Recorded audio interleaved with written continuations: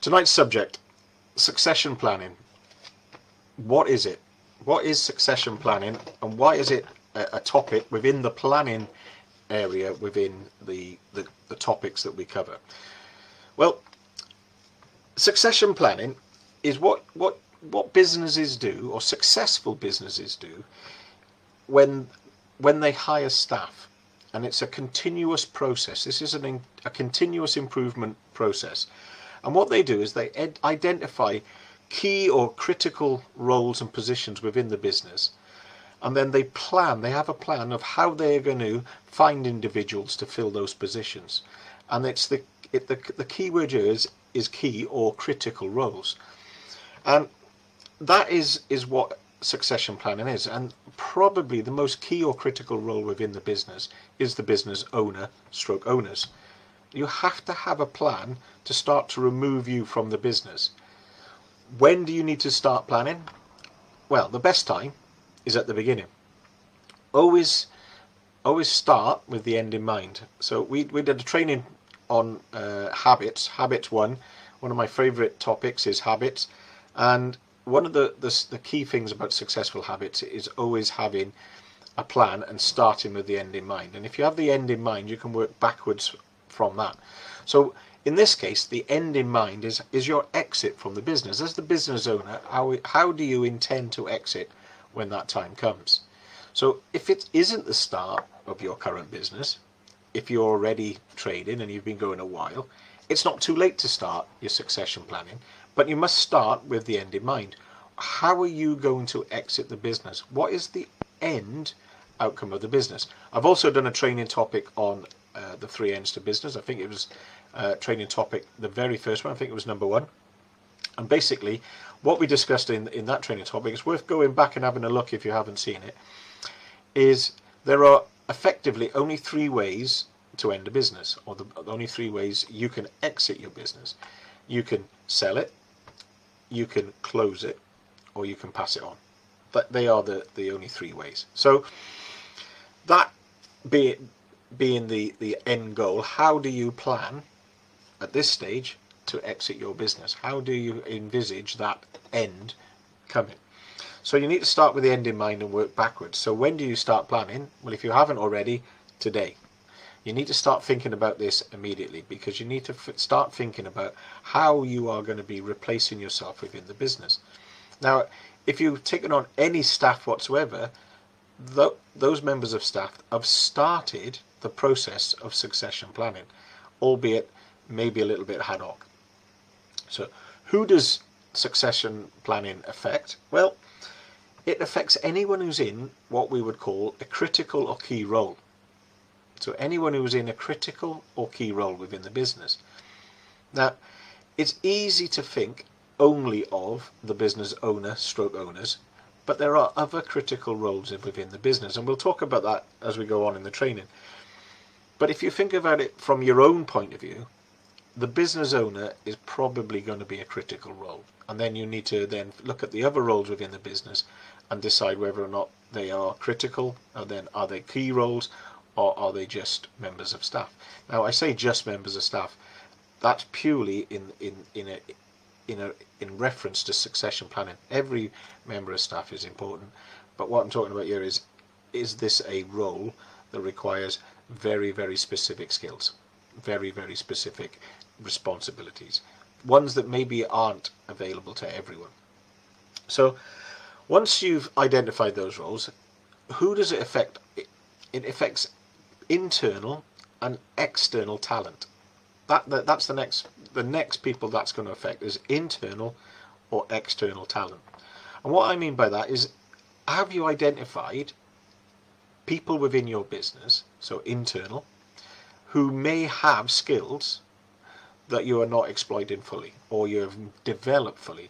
Someone who maybe have a bit of customer service flair, who could be coming to a stage in their career where they might want to move into the office, and you should start thinking about job sharing, possibly some of that responsibility that you may do now or somebody else does now, and start to lend skills across the business, so that somebody, when the time's right, when they decide, or for whatever reason they can no longer do one role, Are they suited to another within the business? Are they worth promoting within the business? Are you identifying talent early? Are you putting them on some kind of career path within your business? Or are you relying on external talent, bringing the expertise in as required? Some roles within small business do not warrant a full-time position. My bookkeeper is a key role within my business, is someone that comes in 1 day a week. They're a part-time member of staff. They're still vital, they're still key. They perform a function which not everybody within the business can do. Therefore, they become key. So if my bookkeeper was to leave suddenly or to become ill, what would I do? Have I got any succession planning? What would happen? And there must be people within your business where the thought of them not coming in 1 day or suddenly leaving for whatever reason keeps you awake at night. That's because you haven't got a succession plan.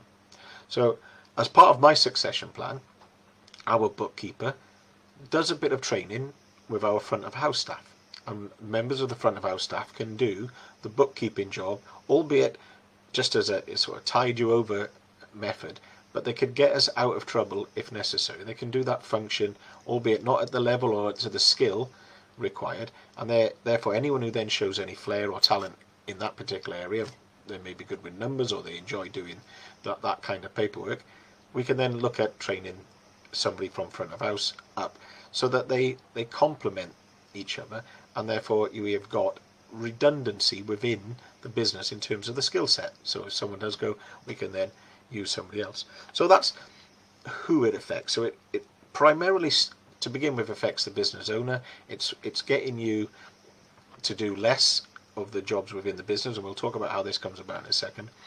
And then we're looking at the talent within the business and bringing talent from outside of the business. So how do you do it? How do you start your succession planning? Well, we start at the beginning, as we said, and at the beginning you should have an idea of what the perfect business looks like for you. What are you driving towards? What is your business plan? What are you trying to get to? And once you know that, you can start to build what we call a vision. And your vision, as part of that, and we talked about it, I think it was last week, when we started looking at potential within the business, is when you have that vision, what you can do with that vision is you can build your ideal business, albeit a model, and that model can be a mathematical model to predict numbers, which we talked about last week in the business potential, but you should also create an organizational chart of the perfect business, of the ideal version of your business. And that organizational chart you can put in each of the jobs that are in that organizational chart as they cascade down from the owner, CEO, directors, whatever, however you decide to do your organizational chart. Every box that could potentially have a member of staff in, you want to outline the job roles and responsibilities in each of those jobs.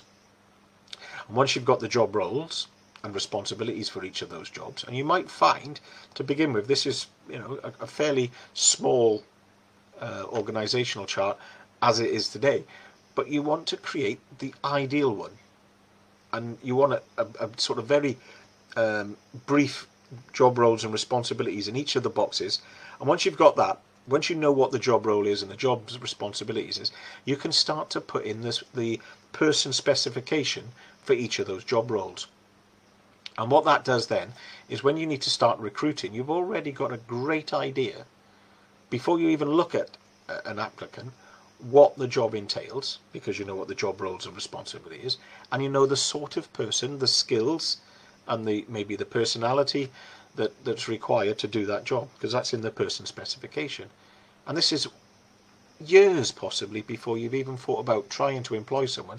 You've already got the structure, the framework around that job role and that person specification, so that you can start to look at does anybody in your internal talent pool have any of those characteristics? Is that person specification, is someone there who's already in the business suitable for one of these roles as the business starts to grow? And once you know what they are, you can decide whether or not, when the time is right, whether you're going to hire, outsource, or train for that particular job role within your business. So are you going to hire? Are you going to outsource? Or are you going to train someone to do that job? And that is basically how you start your succession planning. And it starts all the way from the top and cascades all the way down. And if you do have job roles and responsibilities, and then the person specifications for each of the roles you envisage your business needing. Now, at the beginning, when you do your first vision, if you like, you might not get this right, and it will change over time. But it's a great starting point. It means you're not starting from the beginning. So I'm going to outline 2 scenarios here in the time I've got left, and I'm going to start with the typical small business, not just garages, but typical small business employment plan, i.e. there is no plan. What happens is when the business starts, the business owner, stroke owners, does everything. They are all things to all men within the business. And what happens then is they hire when it becomes necessary. And the hiring process is based on when you cannot cope anymore, when there's too much work and you can't get the work out the door, you decide you're going to take somebody on. You can't answer the phone enough, so you decide to get someone in the office. Or there is a particular job you don't like doing anymore and you get someone in to do that. That's kind of the way people are taken on in small business in a typical scenario. And what happens when you do that is the staff are always looking to the owner all the time for constant guidance, because they haven't been employed into a role that they may be suitable for, or a role where there's any structure around it, and they forever turn into the garage owner and asking questions. It's non-stop questions. And what happens then is you realize that taking on staff is more work than not having staff. It's more hassle than it's worth, and you end up in a position of overload where you don't actually get any more done because you spend all your time managing your staff, sorting out their problems. And basically what happens then, this is a really bad situation for the staff.